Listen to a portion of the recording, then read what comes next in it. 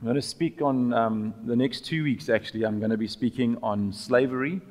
I'm going to be speaking this morning on a slave to Christ. Next week, I'm going to speak on the relief of being a slave out of Psalm 23. I know it's quite provocative. We're going to be looking at some of those things. This morning is quite a challenging message in some ways.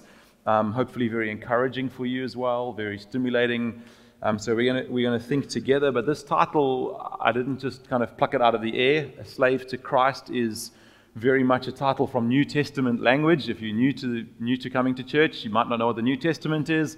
That's where the Bible kind of divides into its second part. When Jesus comes and all the Gospels are written, that from then forward is the New Testament. And there's apostles who are these men who follow Jesus. And they use this language, slavery, to describe their relationship with God. It's one of the words that they use. Some time ago, I started thinking about how Christ is the director of my life, is the director of the paths that I go on. I started thinking about being a prisoner. This is other language that Scripture uses, and wondering, what does it really mean as a Christian to identify with Christ being a captor and me being a prisoner in response to that? And next week in particular, we're going to look at some of the incredible joy and the relief that comes from this kind of willing, joyful captivity. But how do we view Christ, view the Father as Lord? We use these words, they get very familiar. The word master. Even this morning, just as we were singing that song, Hosanna, it was a beautiful moment. Sorry if you're new and quite instructive. Get on your knees, everybody. It can be quite intimidating. And then sit down, if you feel this, and if you're already sitting down, you're like a visitor, you jump back up again. Everyone's going to surround you. But the real sense in my heart as we were singing that song is it's Hosanna is a king word. It's a word about the king. It's a word about you're the king and I'm not. And that's the word that they sang as Jesus came into Jerusalem, and they put the palm branches in front of him, a recognition of his messiahship. And so that's where we're going to be heading. It amazed me as I started to look into this that over 120 times in the New Testament this word is used, the word slave. So a lot of times. Sometimes just speaking about a slave, like, do you know the book of Philemon? Or some of you say Philemon or something, or I don't know how you say it. It's Philemon in my family. That's written about a slave who's run away from his believing master, and the slave is a believer, it seems, and the master is his believer. And Paul is writing to commend the slave back to the master. That's what it's about. So sometimes it's used in that, but often it's used in this way of being a slave to Christ. Now, right up front, there's an author called Sam Storms. He's been very influential. I just want to recognize him. I went to start studying this and start thinking about this in my own personal space, and came across some stuff by Sam Storms that has just heavily influenced what I'm sharing this morning, and I'd just like to give credit to that. All right, that's enough rambly intro. Let's go. Romans chapter 1. I'm reading in the NLT, my favorite version. It says, "This letter is from Paul, a slave of Christ Jesus, chosen by God to be an apostle and sent out to preach his good news." So let me give you a tiny bit of context. Paul had never been to Rome when he wrote this, ever. Certainly not that it's recorded for us. Paul probably only knew a handful of the people in a church. So remember, when we read the Bible, we read it and we're not quite sure necessarily context and all of those things. It was written, these things were read in churches.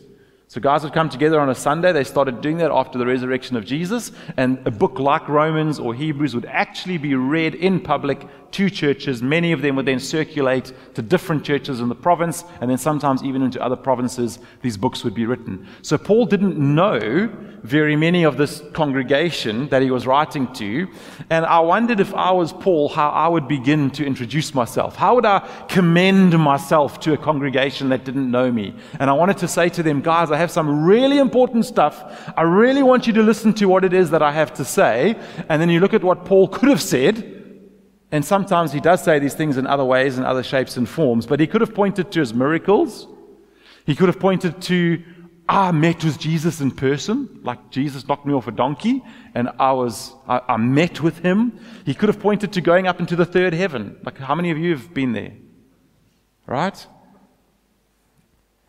He could have spoken about the number of churches he's planted, all of these things, and instead, the identifier that Paul leads with to people he does not know is, this is who I am. If you want to know who's writing his letter to you, I am a slave of Christ. Now, we've done series on identity. Even just recently we went through Ephesians, which is an incredible, the first 3 chapters of Ephesians, I think, are the most critical chapters of the Bible to read to secure us in who we are, in how God sees us. And this idea of identity is a huge idea in our culture, and rightly so. We know how important it is as believers to know who you are in Jesus Christ. If you don't have a solid view of who you are, who you really are, then we work out of some faulty sense. Our ministry, our life, our career, all our personal relationships come out of this faulty place if we don't really know that we are children of God. Right? So if I was going to identify how do I identify myself as a Christ follower, as a preacher, whatever it is, I would be far more likely to go to, I'm a child of God, I'm adopted, precious things, right? I'm an heir. I love thinking about an heir. I mean, who doesn't like a story about that auntie somewhere you didn't know about that passed away and left you like millions of rand? Right? I mean, it's an heir. You literally have an inheritance. We think of words like forgiveness, words like chosen, words like loved and valued. And these are words that we very often hear in church, and we speak about this component of our identity. This is who we are. I am forgiven. I am valued. I am these things. But have you ever heard recently, maybe in life group, someone go, well, I am a slave? It's not the commonest, I don't even know if that's a word, the most common identifier, is it? And it's not just one random slip of Paul's pen. He writes the same thing in Philippians. He writes the same thing in Titus. In Philemon, he calls himself a prisoner for Jesus Christ. I already mentioned that, a prisoner. Peter, the other great apostle, does the same. If you go and read the beginning of 2 Peter chapter 1, he says the same. I'm a slave for Christ Jesus. And all of these occurrences in God's Word, and we're going to read a whole bunch more just now, makes me wonder if it's worth pausing and considering why this is such a big identifier for them. And then maybe if it ought to be for me, if it ought to be for you, that somewhere in our letting Jesus shape our identity, that we should be thinking, is being a slave part of that? And I would say from Scripture, very much so. Now, many of you, if you've got an ESV, if you've got an NIV, all sorts of Bibles, would translate that word that the NLT translates slave as servant or bond servant. But the Greek word there is a word doulos, and I don't normally go into the Greek word stuff, but the word is doulos, and actually in the Old Testament, that word is, as far as I know, always translated slave. It's not servant, it's slave. And when we get into the New Testament, I'm going to read a section from Sam Storms now, and it is an obvious reason why they shifted to servant. But it's not actually a great translation here, because servant means that you retain your rights. It means that you do your duty, and then it means you go back home and you do what you want to do. There's a limit. There's a kind of boundary to what part of you is given. Slavery, in all of its ugliness, does not have that boundary. You are owned. And we're going to speak about that a little more in a moment. Okay, so I just wanted to get through this part. And I'm going to read Sam Storm's, quite a long section actually. You can also grab photos of it. I think it'll come up, hey Dev, it's coming up, eh? Probably spent the whole week writing this out. Let me read it for you. But you can grab a photo and read it again. He says, most English translations avoid using the word slave for obvious reasons. It suggests an oppressive and even cruel dehumanization and domination of one person by another. It's quite difficult for us in the US, or us in South Africa, or anywhere really, to think of a slave without our minds immediately rushing back to the race-based slavery that plagued our country and largely provoked the Civil War. But race or ethnicity has absolutely nothing to do with being a slave of Jesus Christ. White believers are slaves of Christ. Black believers are slaves of Christ. Asian and Native American Indian believers are slaves of Christ. He's obviously writing into his context. So if our being slaves of Jesus Christ has nothing even remotely to do with our individual ethnicity, why did Paul choose this term? Why did he make it such a vital element in his own sense of personal identity? He carries on, in most forms of slavery, one person is in some sense owned by another.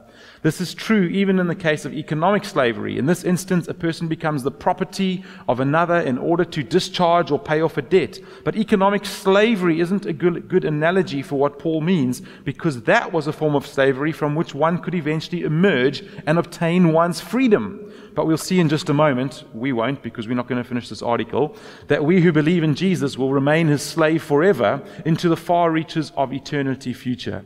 But it is rarely the case that slaves of Jesus Christ are, in any sense owned by him? Can it be said that the Christian is someone else's property? Again, I understand why saying yes to this question, but it can be quite offensive. So bear with me as I try to explain what it means to be owned by Jesus. Let's be perfectly clear. You still with me? Let's be perfectly clear about one thing. In our world today, indeed in the totality of human history, the idea that one human could actually own another human is abhorrent. It violates everything we know of what it means for a person to be created in the image of God. But Jesus was more than a human. Yes, he was fully human, but he was also fully God, and he didn't purchase people on an auction block by offering the highest price in dollars and cents. The Apostle Peter, no less than Paul, we've read this section already, or I mentioned it, already refers to himself in Peter 2 verse 1:1 as a servant or slave of Jesus Christ. But Peter also made it clear that Christians were not ransomed or redeemed or purchased with perishable things such as silver or gold, as in the normal slave trade they would have been purchased, but with the precious blood of Christ, like that of a lamb without blemish or spot. Not the combined monetary wealth of Bill Gates, Jeff Bezos, Warren Buffett, Mark Zuckerberg, put your name in, would be sufficient to purchase us out of slavery to sin and condemnation. The only purchase price that would avail was the precious blood of Jesus Christ. Profound, long. Perhaps you're not convinced yet.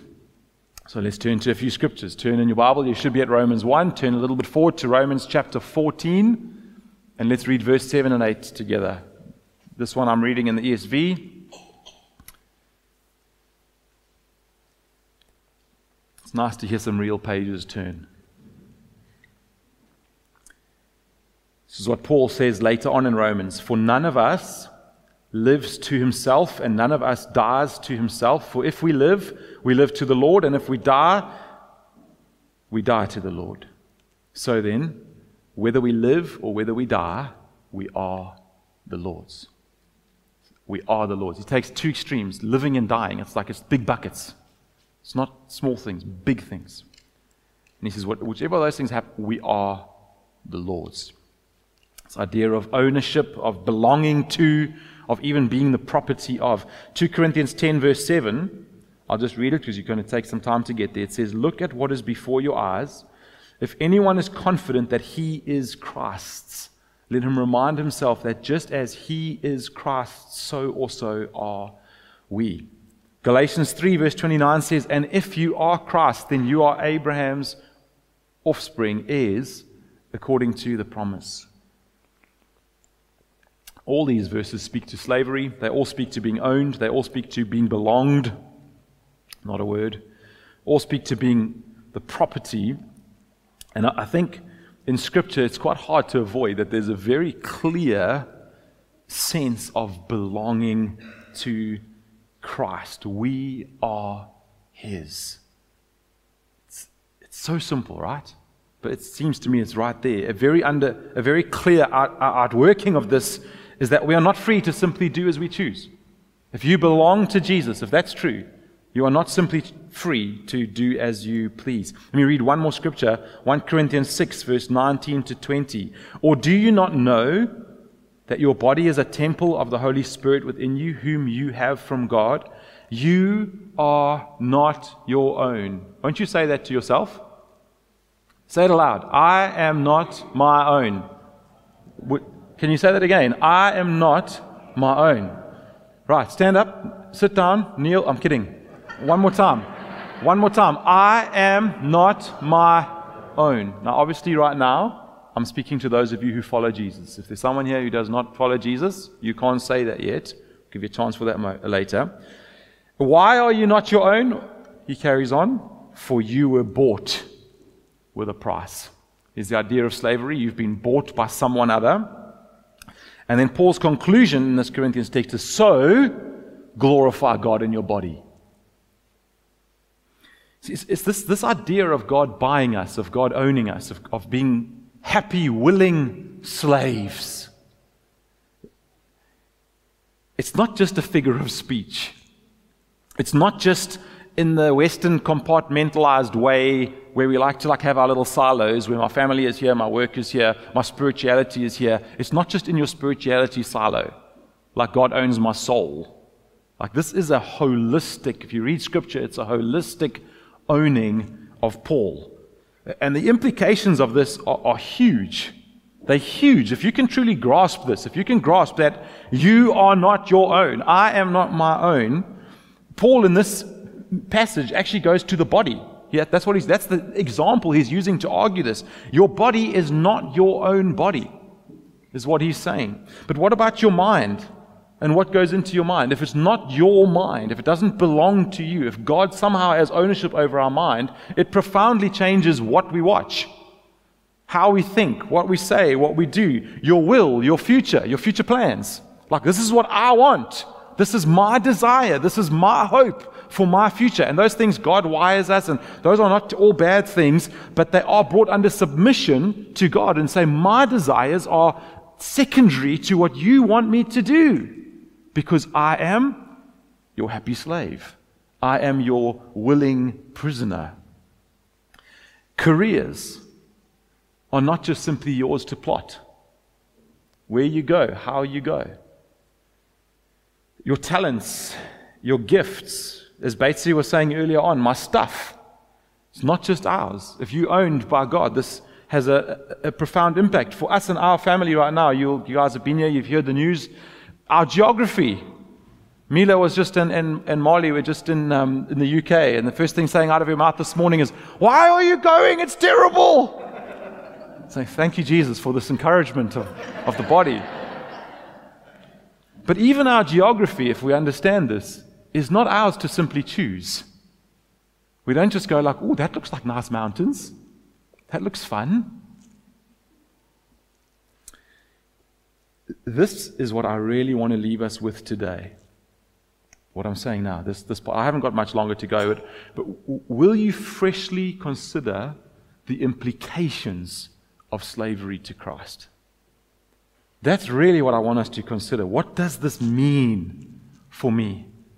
If this is from God's word and it's true, then what does it mean for all these different areas of our lives? And the Holy Spirit can get you just where He needs to get you. So I'm just going to do 2 quick points. The first one is, I want to just press a few of these things home a little bit. The first one is my rights. And the cultural mindset that demands my rights is ironically wrong. That's everywhere we look, we hear things like, "It's my body, I'll do with it what I want." The Bible says, not true. The Bible says if you're a Christ follower, you give up the right to just do what you want with your body. It's my time, I'll use it as I please. Fill in, it's my money, I'll spend it as I please. Whatever you want to put in there, the Bible says not true. When it comes to time, again and again, the Bible actually says stuff like this. You don't even know when you're going to die. You think you're in control of your time? You don't even know how much time you have left. How can you be the master of your own time? It's like you are, even in this area, it's so clear how the Bible speaks about it. I mean, one hugely current one for us, our sexuality. I'll express it as I please, sleep with who I please. Who are you to tell me what to do? And on every one of those things, the Bible goes, not true, not true, not true. And then even on some of the softer stuff, Like, I have a right to not be mistreated. I have a right to be spoken to respectfully. Even there, the Bible goes, not true. They were persecuted for my name's sake. They were mistreated for my name's sake. Go and read the end of Hebrews chapter 11. I spoke about this not so long ago, that we all love the part in Hebrews 11, which is the great faith chapter. We all love the parts where and they took over this kingdom, and they fought, and they had swords, and they won, and they did these things, and we're like, yeah, we love that. Let's be that kind of church. And then it goes, but it's still talking about the people of faith. By faith, they did these things. They claimed back their dead from the dead. God raised them to life again, and all these like powerful things. And we're like, yes, we're in for that. And then it carries on, and it says, and they lived in holes. And they didn't have clothes, and they didn't have food, and they were beaten and chased, and the world was not worthy of them. And that's still talking about faith. Still talking about faith. Let me just pause. Just want to relax. I'm not talking about your right to a fair trial. I'm not talking about our rights to vote. I'm not talking about the right to own the house that you've paid for. I'm speaking about the rights that we bring with our mentality into our relationship with God, and how a warped and selfish and broken Western idea of our rights is flooding into the relationship that we have with God. And we have this idea of, you don't have the right to tell me what to do, or how to spend, or how to live, or where to live. Even as Kate and I in this season are processing around our family and the huge changes coming, some things are really hard to kind of not say, God, this is off the table. Like, you can take us to this part of the UK, but we really don't want to go there. Like, God, our kids need this. We really don't want to take them into this. Even in steps of faith, might even be big steps of faith, this thing can creep in where there's little like sections of non-negotiables. I'll do this for you, Lord, but then, as slaves to Christ, brought with his precious blood, paid for by Jesus in the most wonderful sense. Friends, I want to remind us this morning that we have no right to look at whatever we want to look at. We have no right as a Christ follower to please what we would please. We have no right to sleep with whomever we please. We have no right to spend our money however we please. We have no right to pursue our career or our course of life as it just suits our fancy or whatever we would like to do. We are not the Lord of our lives. We are not the captain of our soul. We are not the masters of our fate. That's what Romans 1, that's what Paul is saying. That's why Paul says, I'm a slave to Jesus Christ. The second thing, so we give up our rights, that's one thing. The second kind of thing I just want to zoom in on a little bit is God defines truth. Another key idea of Paul's happy slavery to Christ is this idea that God defines right and wrong. God's the one who says this is right, this is wrong. God decides what is true and what is false. God decides, so we are not free. I am not free to decide what I think is good and what I think is evil. God decides that. I'm not free to choose a worldview. I'm not free to look at all the different ways that people view the world and go, oh, I really like that one. Or what we normally do is take some from this one, some from that one, some from that one, and kind of make a Hoatson worldview. Actually, if this is true, what I'm saying, if it's true, you're going to have to go and read your Bibles and figure out, is this pastor actually talking truth today? If this is true, we don't have that freedom.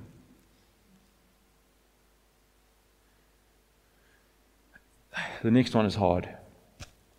It doesn't even have to make sense to us. For thousands of years, issues that are being debated in the church right now have been clearly obvious to people in church, people who had access to the Bible, theologians, priests, monks, the Moravians. We should talk about them when we're talking about slavery.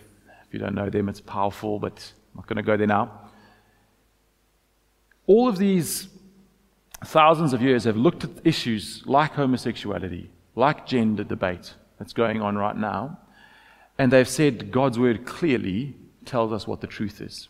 It's only really in the last 50 years or so that these things are beginning to be re-looked at with arrogant eyes, really. Tim Keller speaks about the arrogance of your own generation and thinking like you see further than anyone else. Guys, there's far more intelligent generations that have gone before us. I don't want to get distracted, but I was fascinated reading an article recently about these things that they discovered I think it was in Scotland, and the stone masonry that was on these, just like these kind of like high-rise big huts, basically made out of stone. But the way that the archaeologists tried to now understand how these guys had built this was to try and rebuild it, to try and rebuild one from scratch. They looked the whole world over and could find no one with anywhere near the level of skill required to cut the stones in the way that these guys had been able to cut the stones. It's a skill that the world had, which the world has lost. So my point is simply, don't think that our generation can see further or see better. Actually, on these issues, if God is clear in His Word, that's all we need. It doesn't need to make sense. I know that's hard. The next one is, for me, even slightly harder. It doesn't even have to feel fair.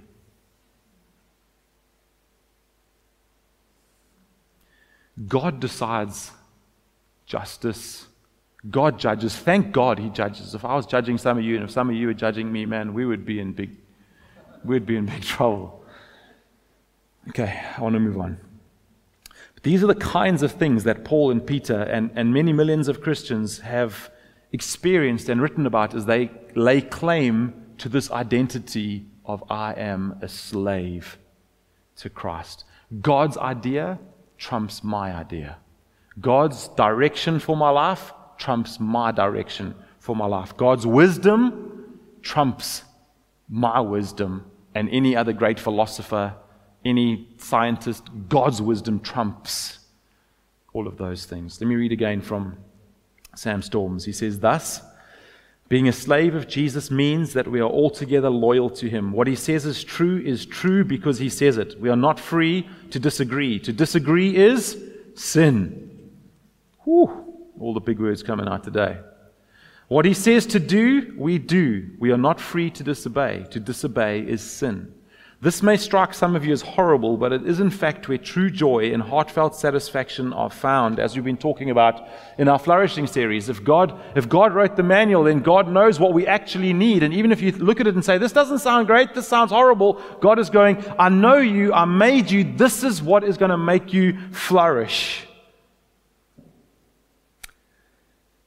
God knows what is true and right and what brings greatest delight to the human heart. Let me press this point. When the Bible clearly teaches something is true, the slave of Jesus Christ cannot respond and say, well, that may be true for you, but not for me. Or, well, God, that's just your opinion. When the Bible teaches something that you don't like, what you like or don't like doesn't matter. I'm not trying to be mean or heavy-handed, but the fact is that there are some things in the book of Romans that some of you won't like. He was writing this about the book of Romans, but that's true for the whole Bible. There's things in the Bible that we will not like. But if you regard yourself as a Christian, a slave of Jesus Christ, the only thing that matters is what He likes. So when the Bible commands a particular kind of behavior, like not committing fornication, which is to do with sexual stuff, pornography, that kind of thing, or stealing or lying, you are not free to do otherwise. If you're a slave of Jesus Christ, you cannot say, well, sorry, but it's my body, and I can do with it whatever the heck I please. Whew! Can I have a hallelujah? This is heavier than I thought it would be in my office when I was practicing. Forgive me. Actually, don't forgive me. Sometimes we need to hear it like this. Sometimes it just needs to just settle on us. Guys, can I ask you, can you imagine if we lived like this? What would it look like? What would our lives, what would Paul's life look like if I lived with this identifier that I am a slave to Christ?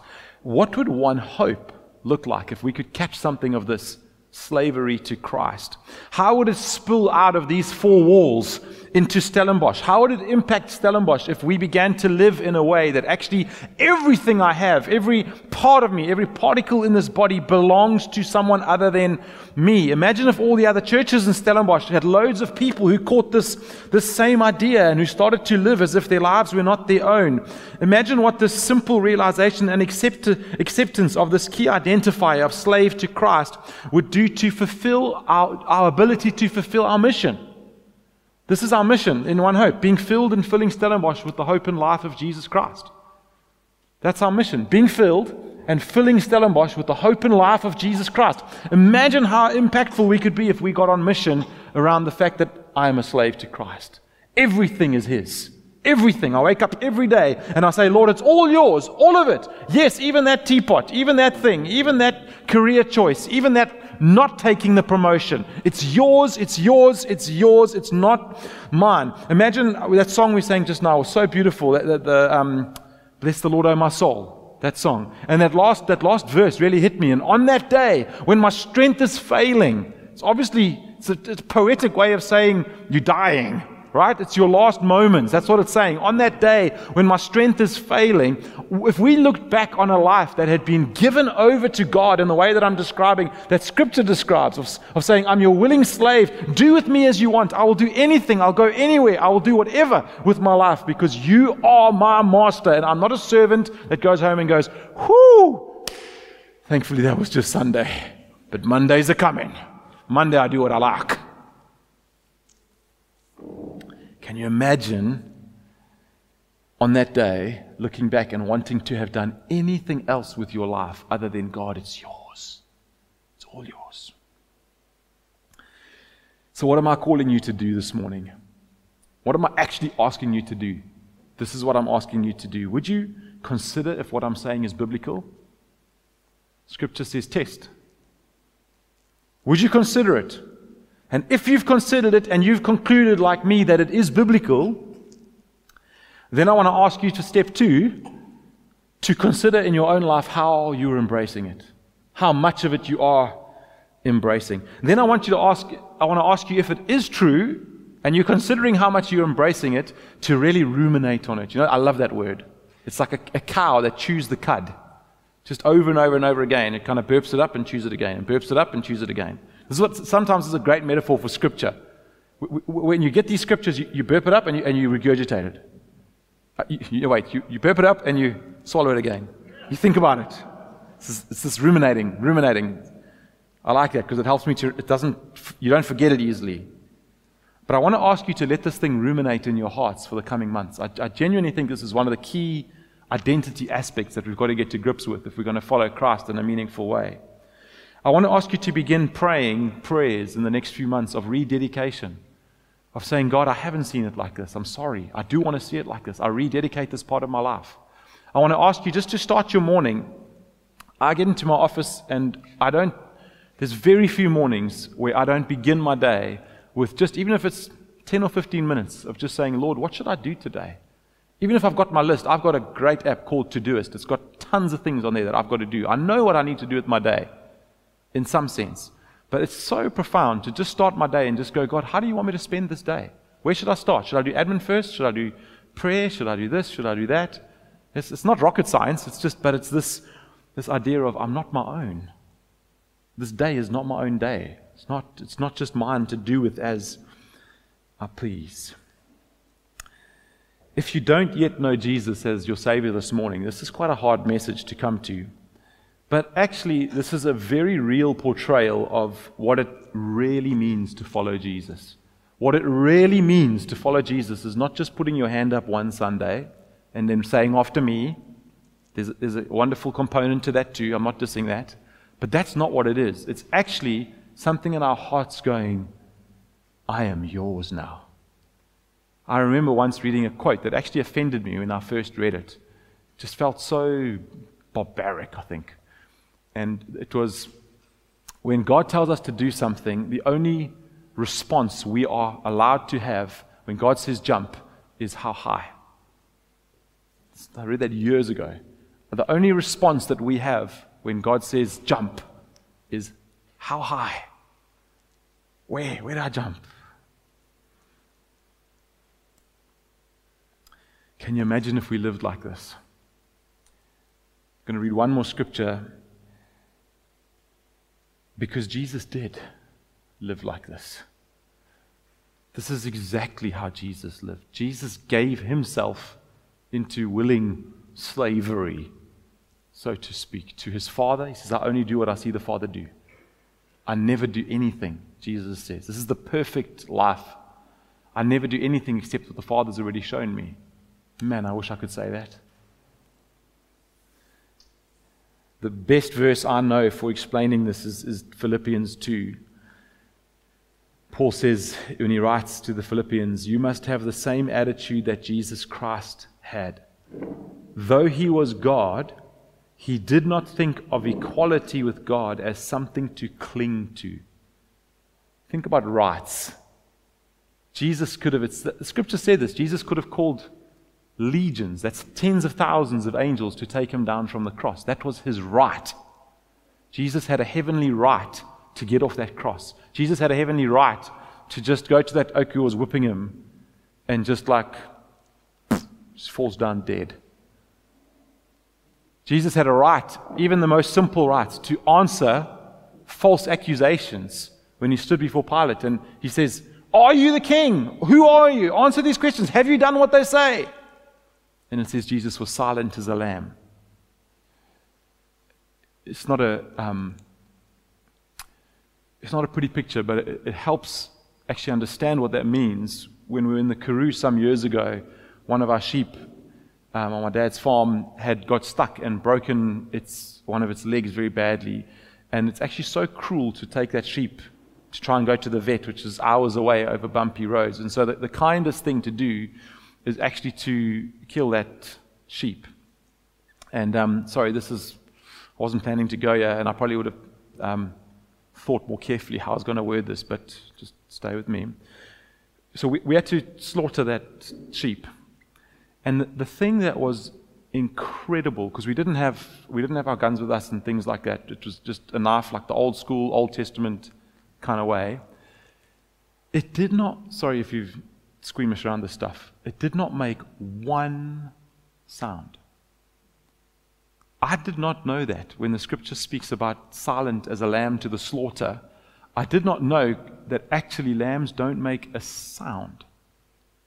Not a sound. It was a remarkable moment for me. I know it was horrible as well, but it was an amazing moment that Jesus had these rights, and yet he did not cling to these rights. Instead, it says, he gave up his divine privileges. He took the humble position of a slave. See that? And was born as a human being. When he appeared in human form, he humbled himself in obedience to God and died a criminal's death on a cross. What a Savior we have in Jesus. Guys, I don't want this to land heavy. I really don't. But there's something serious in it. There's something serious in Paul writing to these guys and going, I am a slave to Jesus. Stefan Smith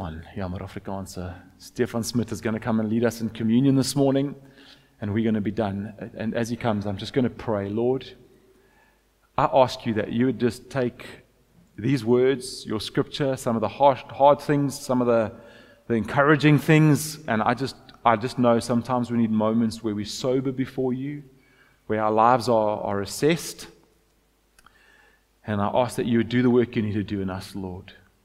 Do the work you need to do in us, Lord. Where there's been unnecessary offense this morning, I just pray you'd come and have grace on those lives. If someone's leaving here upset with what I've said, I just pray that you would do what you do and be gentle and kind and lead them and help them understand what I'm trying to say even, Lord.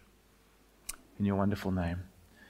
Next week I'm going to speak on the relief of slavery, and it's going to be a lot more upbeat. We're going to be speaking out of Psalm 23, if you want to read it this coming week, and just the wonderful joy of being led in this kind of slave-master relationship by the wonderful shepherd. Amen.